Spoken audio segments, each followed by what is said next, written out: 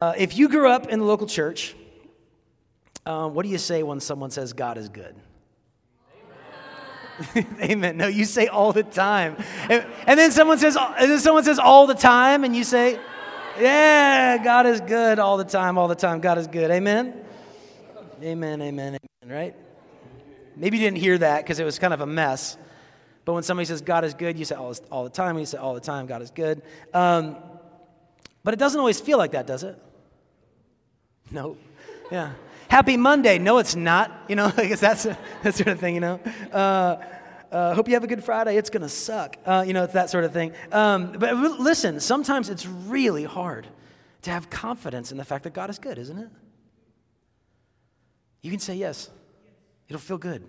It'll feel good to say yes instead of hiding that crap. A few months ago, a friend of mine, I won't say who he is, but his initials are Robert Harris. He sent me this text. Hey, do you ever stop coming to a crossroads in your faith? I said, I was in the hallway right after the house on Tuesday. I said, nope, they just get more intense and more wonderful. And then he cussed. I decided to enter that in there because I've decided not to cuss all of a sudden. And then he said, that sucks. And then I said, it happens in marriage too. And he said, ha, ha, ha, hell yeah. Can you just leave that up for a minute? That was so great. That made my night. I actually texted, Robert, you don't know this, I texted other friends of mine from Seattle, and I was like, this is how I minister to college students, you know? And then they were like, what are we donating to the house for? No. But do you see what Robert was talking about here, right? Like, he didn't use the word doubt, right? But do you ever stop coming to a crossroads in your faith? You know, like, it's that scene from, I don't know, certain movies that aren't Westerns, but kind of look like they're in the middle of prairies or something, where, like, somebody's wandering down a road and they come to, like, a crossroads, and it's like, well, which way do I go? There's, like, no landmarks anywhere, right? That's sort of the image that's brought up in this. When he's talking about crossroads, he's talking about doubt. Is all this tenable? Like, is my faith tenable? I feel like I have to keep choosing over and over and over again. Tonight we're talking about doubt. We're going to explore doubt through two passages of Scripture, Psalm 73, Matthew 28. I've got to pick because there are plenty. We're going to look at why doubt happens, what it is, what to do with it, and what God thinks about it. And I want to say now, I don't want to wait till the end to tell you anything special. I just want to say now, because I want you to remember this.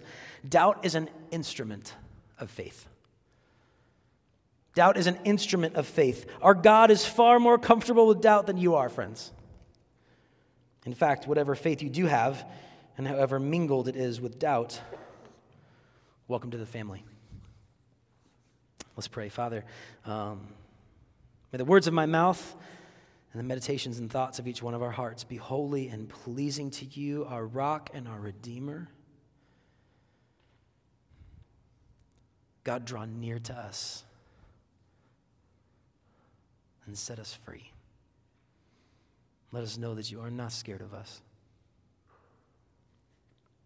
In Jesus' name we pray. Amen. Keely, if you would you put up the first few verses of Psalm 73?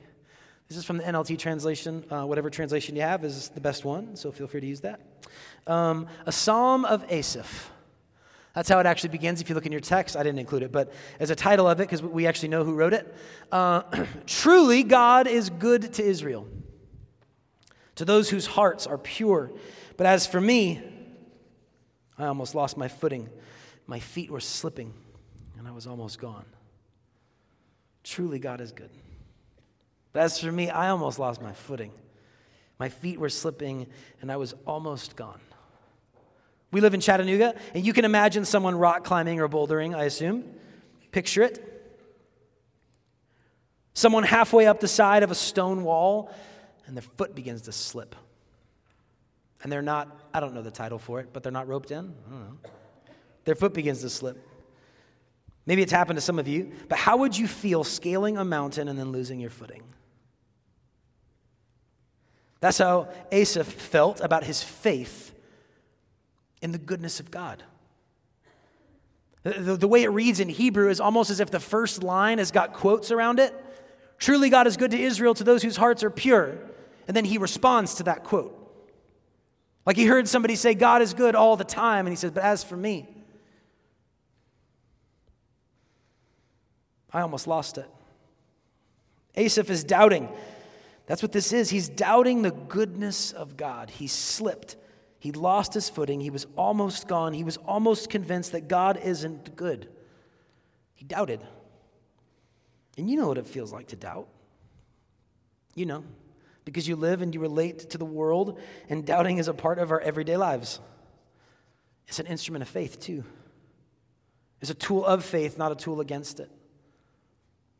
It's a part of it. Think of it this way. I have this image locked in my head from a sermon I taught years ago about faith. It's just never left me. Imagine this rickety old bridge crossing a chasm. Actually, close your eyes and actually try to imagine this. Close your eyes. Get it in your head as detailed as you possibly can. Imagine a chasm that has a rickety old bridge from like an Indiana Jones movie or something, like crossing this chasm. See it? And imagine God is standing there and he tells you that that bridge is trustworthy, even if it doesn't seem like it. And he wants you to cross it. Faith isn't intellectually believing that what God said is true. That's not what faith is. Faith isn't, standing on the side of this chasm, looking at the bridge and saying, I believe that God said that that bridge will hold me. That's not what faith is. Faith is crossing the bridge one step at a time. That's what faith is. It's actually taking your life and putting it on the line by crossing that bridge. Right? I mean, this isn't just like a biblical definition. If I tell you to have faith in a particular mutual fund, I probably should come up with an example that's more like you. I have faith in this exam that we have printed from last year's test or something. Then what that means is to actually trust yourself to it, not just intellectually acknowledge it. That's faith. Doubt is something that you might feel or experience while walking across the bridge. In this way, do you see that faith and doubt are not opposite? If faith is walking on the bridge, doubt is what you might experience as you walk the bridge. Do you see that? Doubt is something you experience while you live out your faith.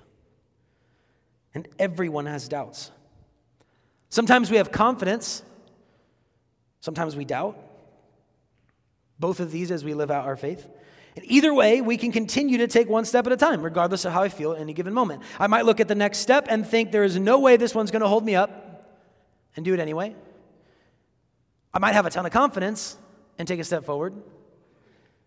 So I would have faith and doubt potentially at the same time. Do you see that? I experience doubt when I prepare sermons. I experience doubt when I confess my sins. I experience doubt when I offer forgiveness. I actually can't think of a single area of my life that doesn't have doubt, especially where my faith is being stretched. Everywhere I'm growing, doubt is hanging out. Everywhere I'm growing, doubt is hanging out. It's a very real part of the life of faith, friends, and it's expressed everywhere the people of God are found. Our psalm is written by a priest of Israel named Asaph, and he's almost lost his faith in the goodness of God. This is a priest, this is a leader, and he's struggling. Listen to a quote from a saint in the life of the church. Listen to this quote. My guess is that many of us in this room have never dared to get curious enough about our doubts to go this way. This is a person of God who can do this. Listen to this. So many unanswered questions live within me, afraid to uncover them because of the blasphemy. If there be God, please forgive me. When I try to raise my thoughts to heaven, there is such convicting emptiness that those very thoughts return like sharp knives and hurt my very soul. I am told God loves me, and yet the reality of darkness and coldness and emptiness is so great that nothing touches my soul. Anybody know who said that? Mother Teresa? In her journal entries, her letters to her priest that cared for her. And you know what we did with her? Made her a saint. Abraham doubted God. Moses doubted God. David doubted God. The disciples of Jesus doubted God. The very passage of Scripture that we're reading today is part of the Bible. We call this the Word of God, and it's about a priest who's doubting. In fact, doubt is so much a part of the Bible that you can't find a single claim that atheists make, old atheists or the new ones, that isn't already brought up in the Bible. Job, Lamentations, Habakkuk, Ecclesiastes, the Psalms. Doubt isn't an enemy of faith, friends. It's an instrument of it. It's more like your white blood cells than it is a virus. It's a very real part of the life of faith for the people of God. Your Bible is full of doubts expressed to God about His goodness and His power. And it seems to me that He is more comfortable with our doubts than we are. And I think this should bring us great comfort. Because we actually have doubts.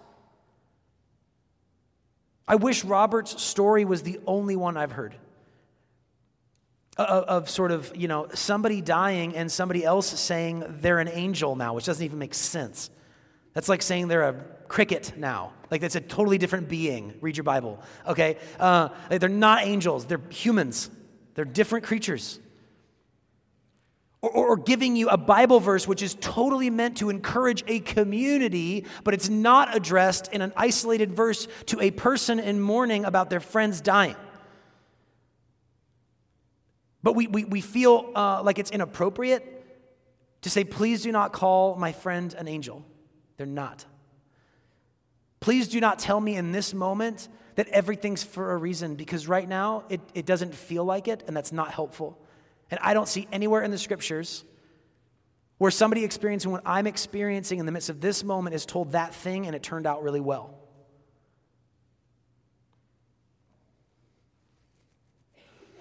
Only God and certain madmen have no doubts.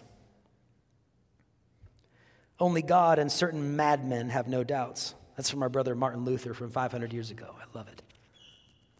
And here in our psalm, this priest of Israel is recording his doubts in what would become a part of the Holy Scriptures, which is so fascinating. Tim Mackey of the Bible Project says something like this. He says that God takes humanity's words of doubt and makes them His word in response to their doubts.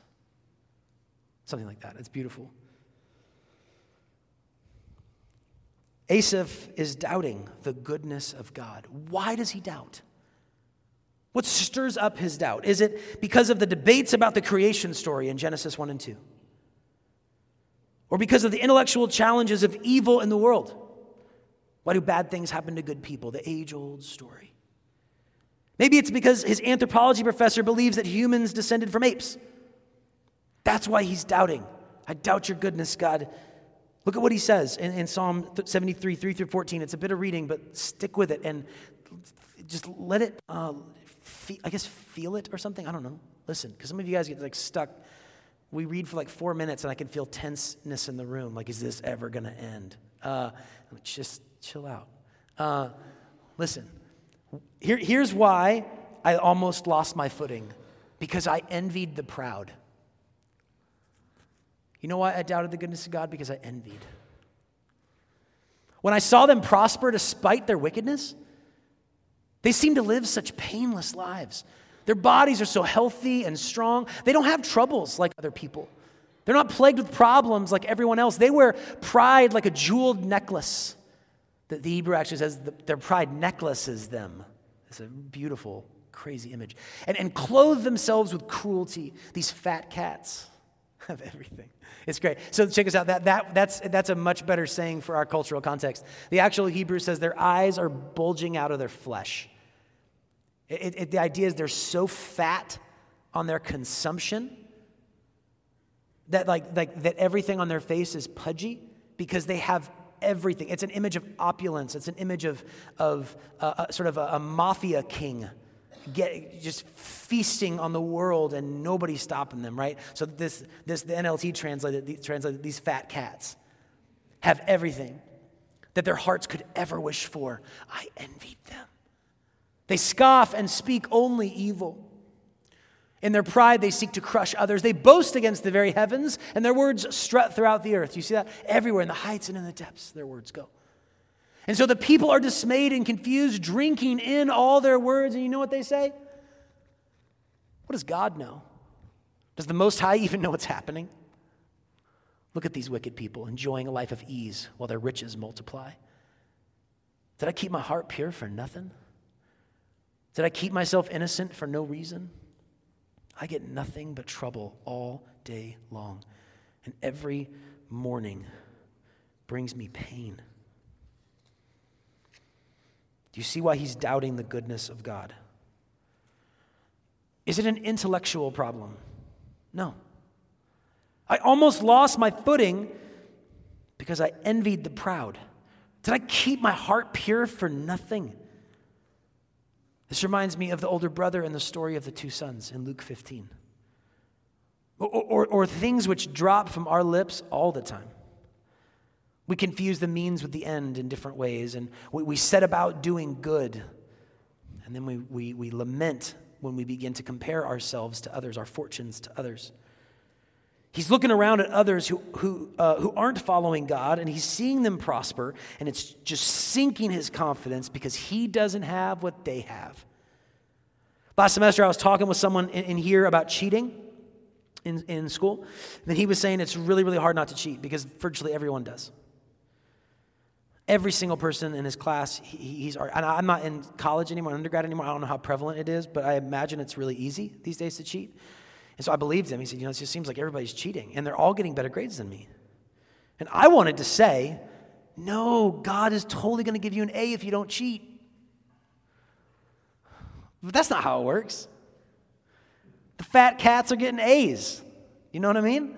Like the reality is, for the most part, cheaters are going to get better grades if they don't get caught. That's the way it works. That's why people cheat.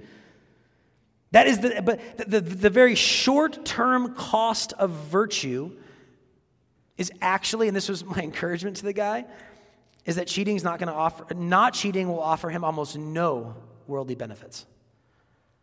What's the benefit of not cheating? Do it for the glory of God and his pleasure, and for the ways in which he's going to make you a better man. You know what he probably did with my sales pitch? Doubt whether or not it's worth following God.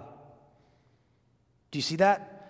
It's a small thing, but I mean, friends, if you're following Jesus, don't cheat. Okay? This isn't a sermon about cheating, but don't cheat. You're welcome. And if you want to know what the reward is, it probably is not as good at grades as the people who cheated. Probably. And you might look at them and see that they aren't following God, and they're getting better grades than you, and you might look at them and go, why do I even try to follow God? I doubt his goodness now because I got a B and they have an A. Asaph is looking at cheaters, at people who manipulate others, at people who are gluttonous and prideful and mocking God, and he's jealous. He's not high and mighty, pointing out his righteousness against their sin. He wants what they have. They seem to have it all, and because he doesn't have what they have, it almost makes him slip. When I imagine the image that he paints, it's of somebody who's clinging on for dear life by their fingertips. He almost believes, he says, that God isn't good. He doubts. Each of us desires for our lives to look a certain way, friends. Everyone in here does. And sometimes when it doesn't look like the way we desire, we begin to question whether or not God is good. It's not for intellectual reasons. My hungers, my desires, which are really the things which matter to me. My intellect is just used to justify all those things.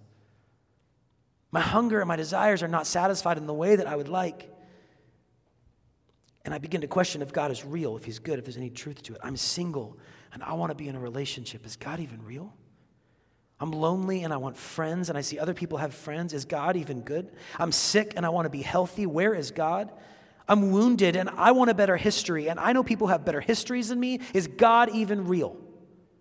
Is he good? I see others who have these things and I begin to doubt God, or I begin to doubt the God that I worship. But listen, doubt is never, if it's not obvious, it's never motivated by strictly intellectual reasons. It's always entangled with our desires and motives. I spent a while in preparing for tonight thinking about how much time to devote to the intellectual challenges of our faith. Some of the things your professors say that stir you up or whatever. I get really pissed hearing some stories about your professors who take advantage of you with power dynamics. saying things that would never fly if you were just 5 years older. It makes me furious. If you ever want to talk about your professors, come find me. Some of them are fantastic. We're going to bring one in at the end of the semester to talk about the Bible on a Thursday night. Listen, okay, I've spoken on intellectual challenges to our faith, though, and I've spoken on doubt before at the house. And so there's a sense in which I just kind of want to send you guys to like our podcast on iTunes. There's a sermon called Doubt in a series called Something More, and there's the sermon on the flood, on Noah and the flood, which is been an enemy to me and a kind of a lover to me for most of my life. I talked a lot about stuff there, but I want to say just a couple things because I've already addressed this before at the house, and I want you to just go to the podcast if you want to listen to some of these things. But I'll say a couple words to those of you who struggle a lot with the intellectual side of doubt. Okay, listen to this quote from one of my favorite books called A Severe Mercy. Oh, it's one of my favorite books. Read it. This is a man writing about his own journey of faith in a journal. He says this: Christianity, in a word, the divinity of Jesus, seemed probable to me, but there's a gap between the probable and the proved. There's a gap between the probable and the proved. How was I to cross it? If I were to stake my whole life on the risen Christ, I wanted proof. I wanted certainty. I wanted to see him eat a bit of fish. I wanted letters of fire across the sky. And I got none of these. And I continued to hang about on the edge of the gap. Later, I had the rather chilling realization that I couldn't go back. In my old easygoing theism, I had regarded Christianity as a sort of fairy tale, and I had neither accepted nor rejected Jesus, since I had never, in fact, encountered him. Now I had. The position was not, as I had been comfortably thinking all these months, merely a question of whether I was to accept the Messiah or not. It was a question of whether I was to accept him or reject. My God, there was a gap behind me too. Perhaps the leap to acceptance was a horrifying gamble, but what of the leap to rejection? There might be no certainty that Christ was God, but by God, there was no certainty that he wasn't. If I were to accept, I might and probably would face the thought throughout the years, perhaps after all it's a lie, maybe I've been had. But if I were to reject, I would certainly face the haunting and terrible thought, perhaps it is true and I have rejected my God. His name's Sheldon Van Auken. He noticed this gap between the probable and the proved. And it wasn't just in front of him. Quickly, he realized there's a gap either way. Your faith should have its reasons, friends, for sure. We are told, I can't get into that. I encourage you, friends, have a reasonable faith. Have a reasonable faith. But there is always a gap. If you believe yourself to be a purely rational creature, I want to encourage you to doubt that. Learn how to doubt your doubts. If your own experience is not enough of a witness to this, psychologists actually have a whole category called motivated reasoning, devoted to the fact that our reasoning is motivated by other factors. This is very close to my heart and my experience because I spent years buried in apologetics and intellectual objections to Christ. If you, like me, feel that integrity demands that you tackle your intellectual problems with Jesus, then do it. Don't just talk about it. Most of the young men and women that I've spoken with about their intellectual objections to Jesus are unwilling to do any intellectual work. Which only proves the point that this isn't about cold rationality or theology. There are other motives at work. If you are willing to do some work, come find me. I would love to open my library and my life to you.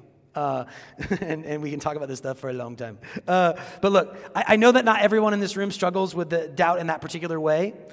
And so I want to talk about a broader sense of doubt tonight mostly, and that is the way in which each of us doubts. We may not dwell on the intellectual reasons, but we all doubt. And we doubt usually because our immediate experience doesn't measure up with our desires.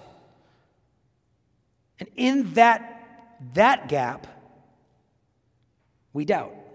And I want you to see what Asaph does with his doubts. If you'd put up, through 28, so we can start in verse 15 here, and we'll go through the next couple of slides. I want to move kind of quick through this. I'm going to read it, and then we'll summarize briefly. If I had really spoken this way to others, I would have been a traitor to your people. So I guess we're going to talk on the way through it. So he realizes that his doubts have led him to this edge. And right before he crosses over it, he stops himself and he goes, maybe I should explore this more. So I tried to understand why the wicked prosper. That's what he was envious of, right? Why they're prospering. But what a difficult task it is. Then I went into your sanctuary, O God, and I finally understood the destiny of the wicked. Truly, you put them on a slippery path and send them sliding over the cliff to destruction. In an instant, they're destroyed, completely swept away by terrors. When you arise, O Lord, you will laugh at their silly ideas as a person laughs at dreams in the morning. Let's go to the next one. Then I realized that my heart was bitter. And I was all torn up inside. I was so foolish and ignorant. I must have seemed like a senseless animal to you, God. Yet I still belong to you. You hold my right hand. You guide me with your counsel, leading me to a glorious destiny. Whom have I in heaven but you? I desire you. That's interesting. What had he been desiring? I desire you more than anything on earth. My health may fail, my spirit may grow weak, but my God remains the strength of my heart. He is mine forever. You should tattoo that, somebody. Those who desert him will perish. Don't tattoo that. For you destroy those who abandon you. But as for me, how good it is to be near God. I have made the sovereign Lord my shelter, and I will tell everyone about the wonderful things you do. All right, what just happened? Okay, major movements real quick, major sort of sweeps, right? He doesn't bury his doubt. He doesn't stuff his doubt. He doesn't say, I shouldn't think this. Let me read a couple Bible verses real quick and just get myself corrected. He got curious about it. Let me understand, he says, why I'm doing this. What's going on here? He doubts his doubts. Friends, where there is no doubt, there is no maturity. If your faith is a house of cards, and knock it down and build something stronger. Your doubts will always, if you explore them, always, they will end either in your justifying that you should have had them, and then you can knock something down and build something stronger, and you might as well find that out as soon as possible.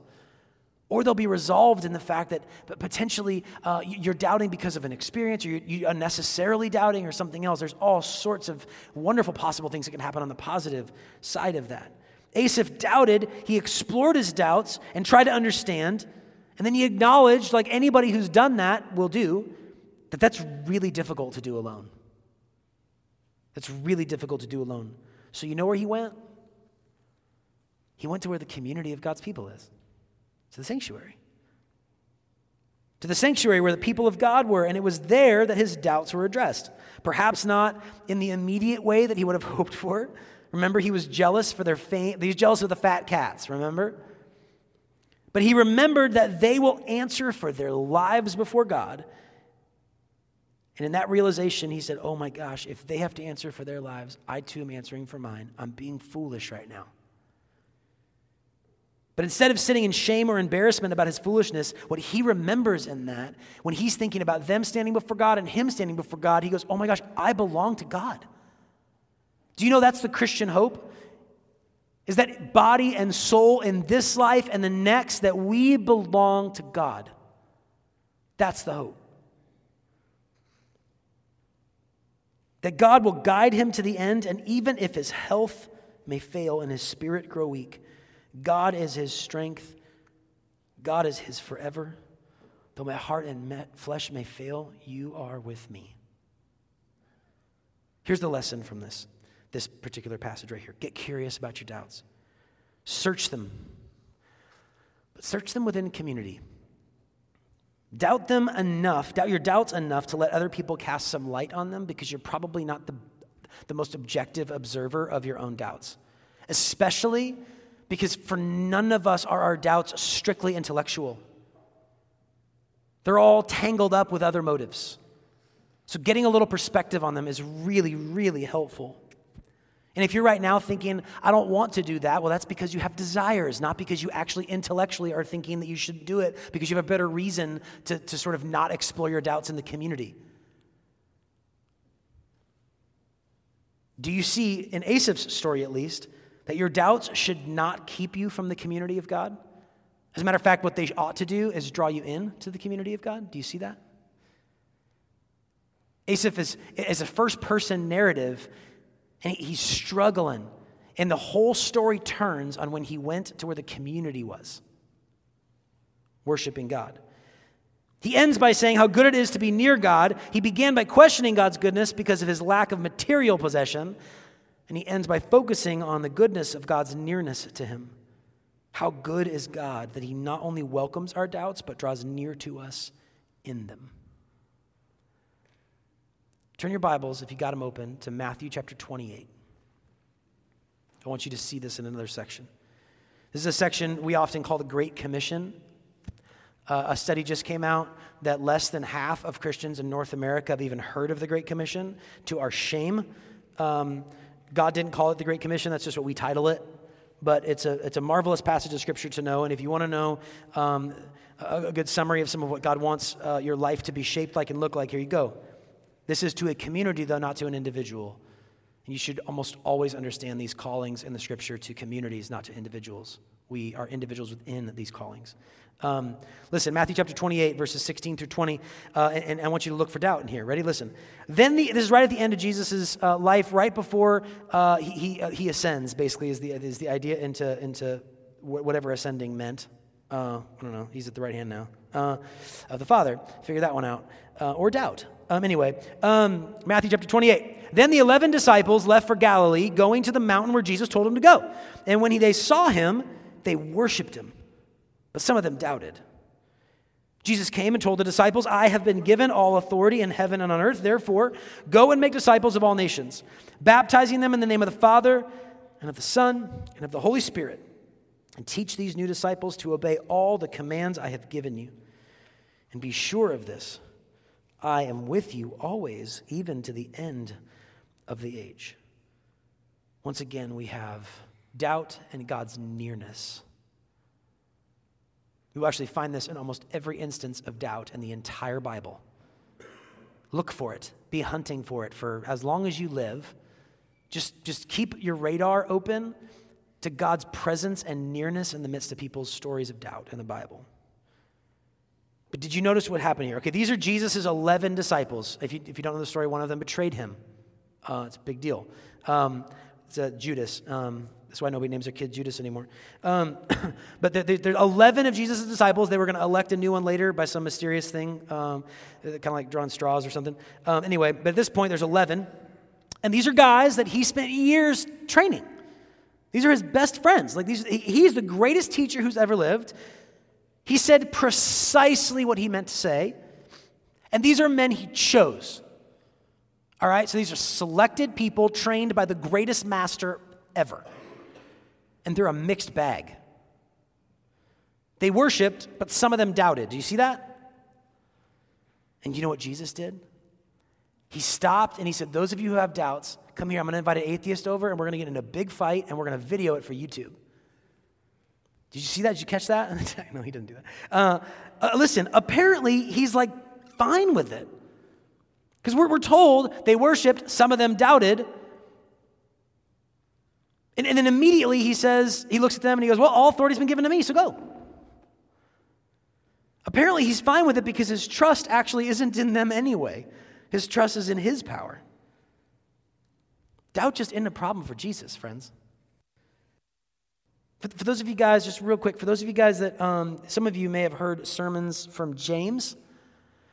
Okay, the language there, you really will not find any Christian commentators that are really talking about that being the feeling of doubt and the exploration of our doubts while we're living out our faith. You won't find any of that. It has to do with this habitual way of living in double-mindedness. It's somebody who prays to God for something, but then while they're waiting decides to go serve other gods for a while. It's somebody who literally lives a life where they're tossed to and fro by the waves, which is the image that James actually uses in James chapter 1. If you don't know this passage, just when you get there, it's been thought of. That's all I'm saying, okay? Like, it's if you are living a life where you're double-minded habitually, that you've chosen to live in a safe place where you're hedging your bets on both the God of the Christians, who is God, and then false gods, other places. If you have decided you're not going to commit, but you're going to vacillate between gods and different ideas all the time, that's what James is talking about. God's not going to respond to that in the way that you want. That's what James is talking about. Jesus, I'll show you how comfortable he is with doubt. Out of the 153 questions posed to him in the gospel accounts, he responds to 147 of them with questions, which is super frustrating. But he's totally cool with you coming to him with your doubts, with you wrestling with him, with you wrestling with your faith. I said last semester, it's from one of my favorite teachers, Dallas Willard, that he was asked in an interview by a guy named John Ortberg one time. He said, Dallas, in one word, how would you define Jesus' ministry? And he said, relaxed.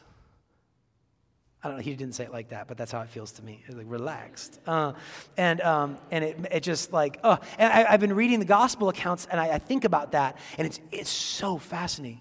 When do you see, I'm sorry, I'll finish, okay, just... I'm actually feeling that right now. I'm doubting how long I'm going. When do you see Jesus have this sense of like anxiety? When do you see somebody bring a question or a doubt to him and he freaks out and he begins to sort of get controlling over the situation? Like people come to him freaking out about something and everything's a teaching moment. You know, at one moment, this woman, she literally drops what would be the equivalent of about 50 to 60 grand on his feet of perfume. And the disciples do what we all would do, what the self-righteous among us would do. Jesus, do you know how much that money could have been used to benefit the poor? You could have put somebody through some colleges with 50 grand, you know, when I grew up. Anyway. And Jesus is like totally relaxed. Like it's a teaching moment for him. And I promise Jesus cares way more about how money is used than any of us. He cares way more about it. He knows the good that it could do and the damage that it can do. He cares way more about how it's used. He's just relaxed. And 153 times by one person's count, people come to him with questions. 147 times, he doesn't freak out. He goes, I got a question for you. And he asks them a question back. He's like, I'm here. I'm in this moment. I love that you're with me. Let's go. He invites people to wrestle with him.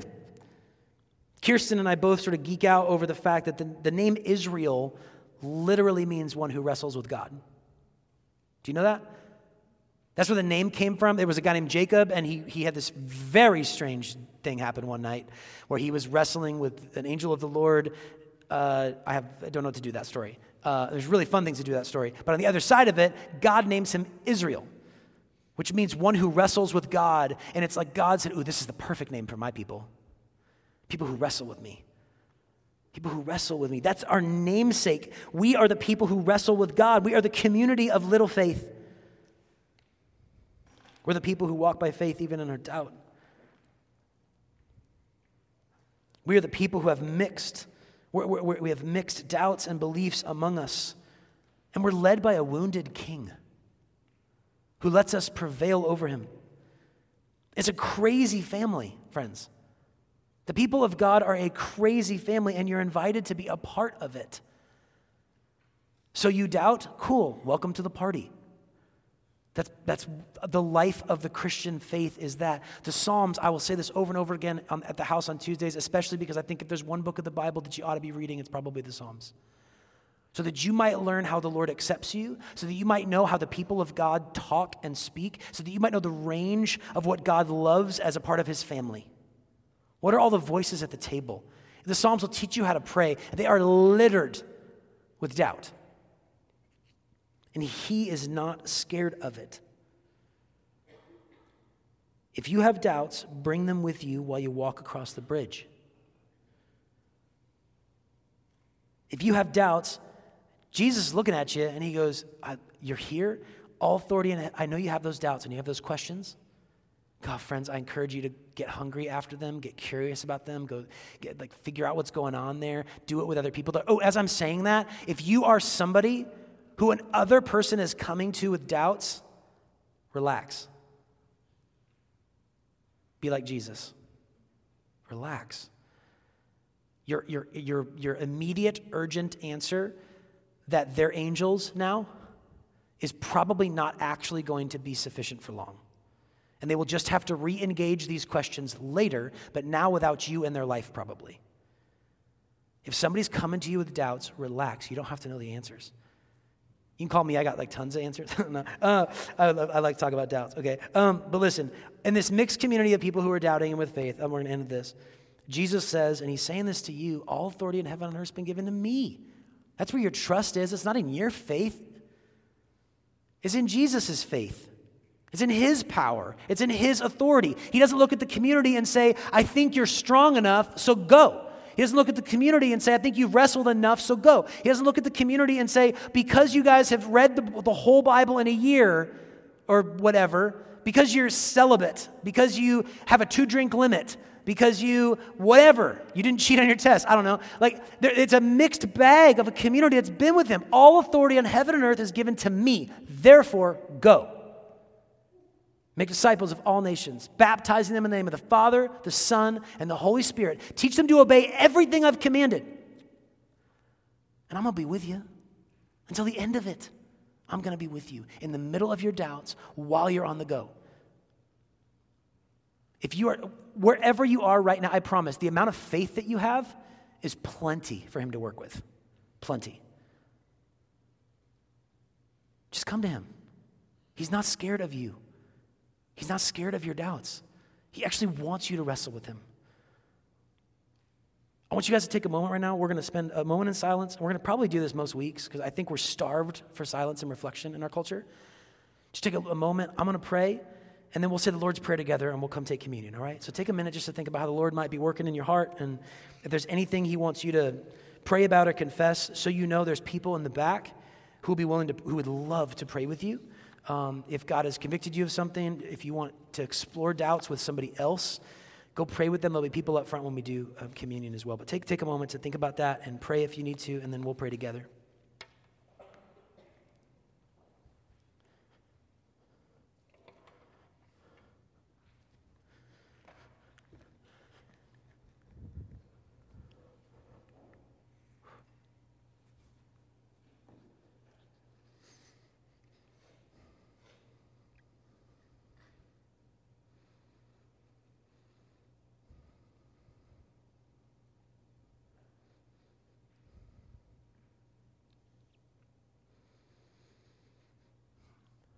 Lord, have mercy. Father, we confess that we're a mixed bag. And then we often don't go to the community of your people with our doubts, that we sometimes maybe often don't even explore our doubts. Sometimes we just have them.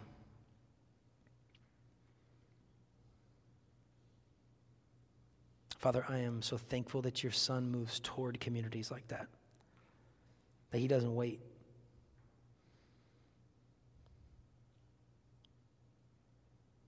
He moves toward them. And on his authority, he gives them a life to live. Lord, we confess that that any boldness we have with you, that our invitation to sit at the table with the family of God, the namesake we inherit, all of this we get to do because of your son. Not because we've believed just enough, not because we've figured out the answers to some questions about like Genesis 1. Not because we kept ourselves from sin, but because you are good. Would you send your spirit to my friends in this room? Draw near to them, God. Especially if they begin to take the lid off their doubt and they begin to explore what's in there. Draw near to them. And may their desire to be with you rise above their desire to be fat cats.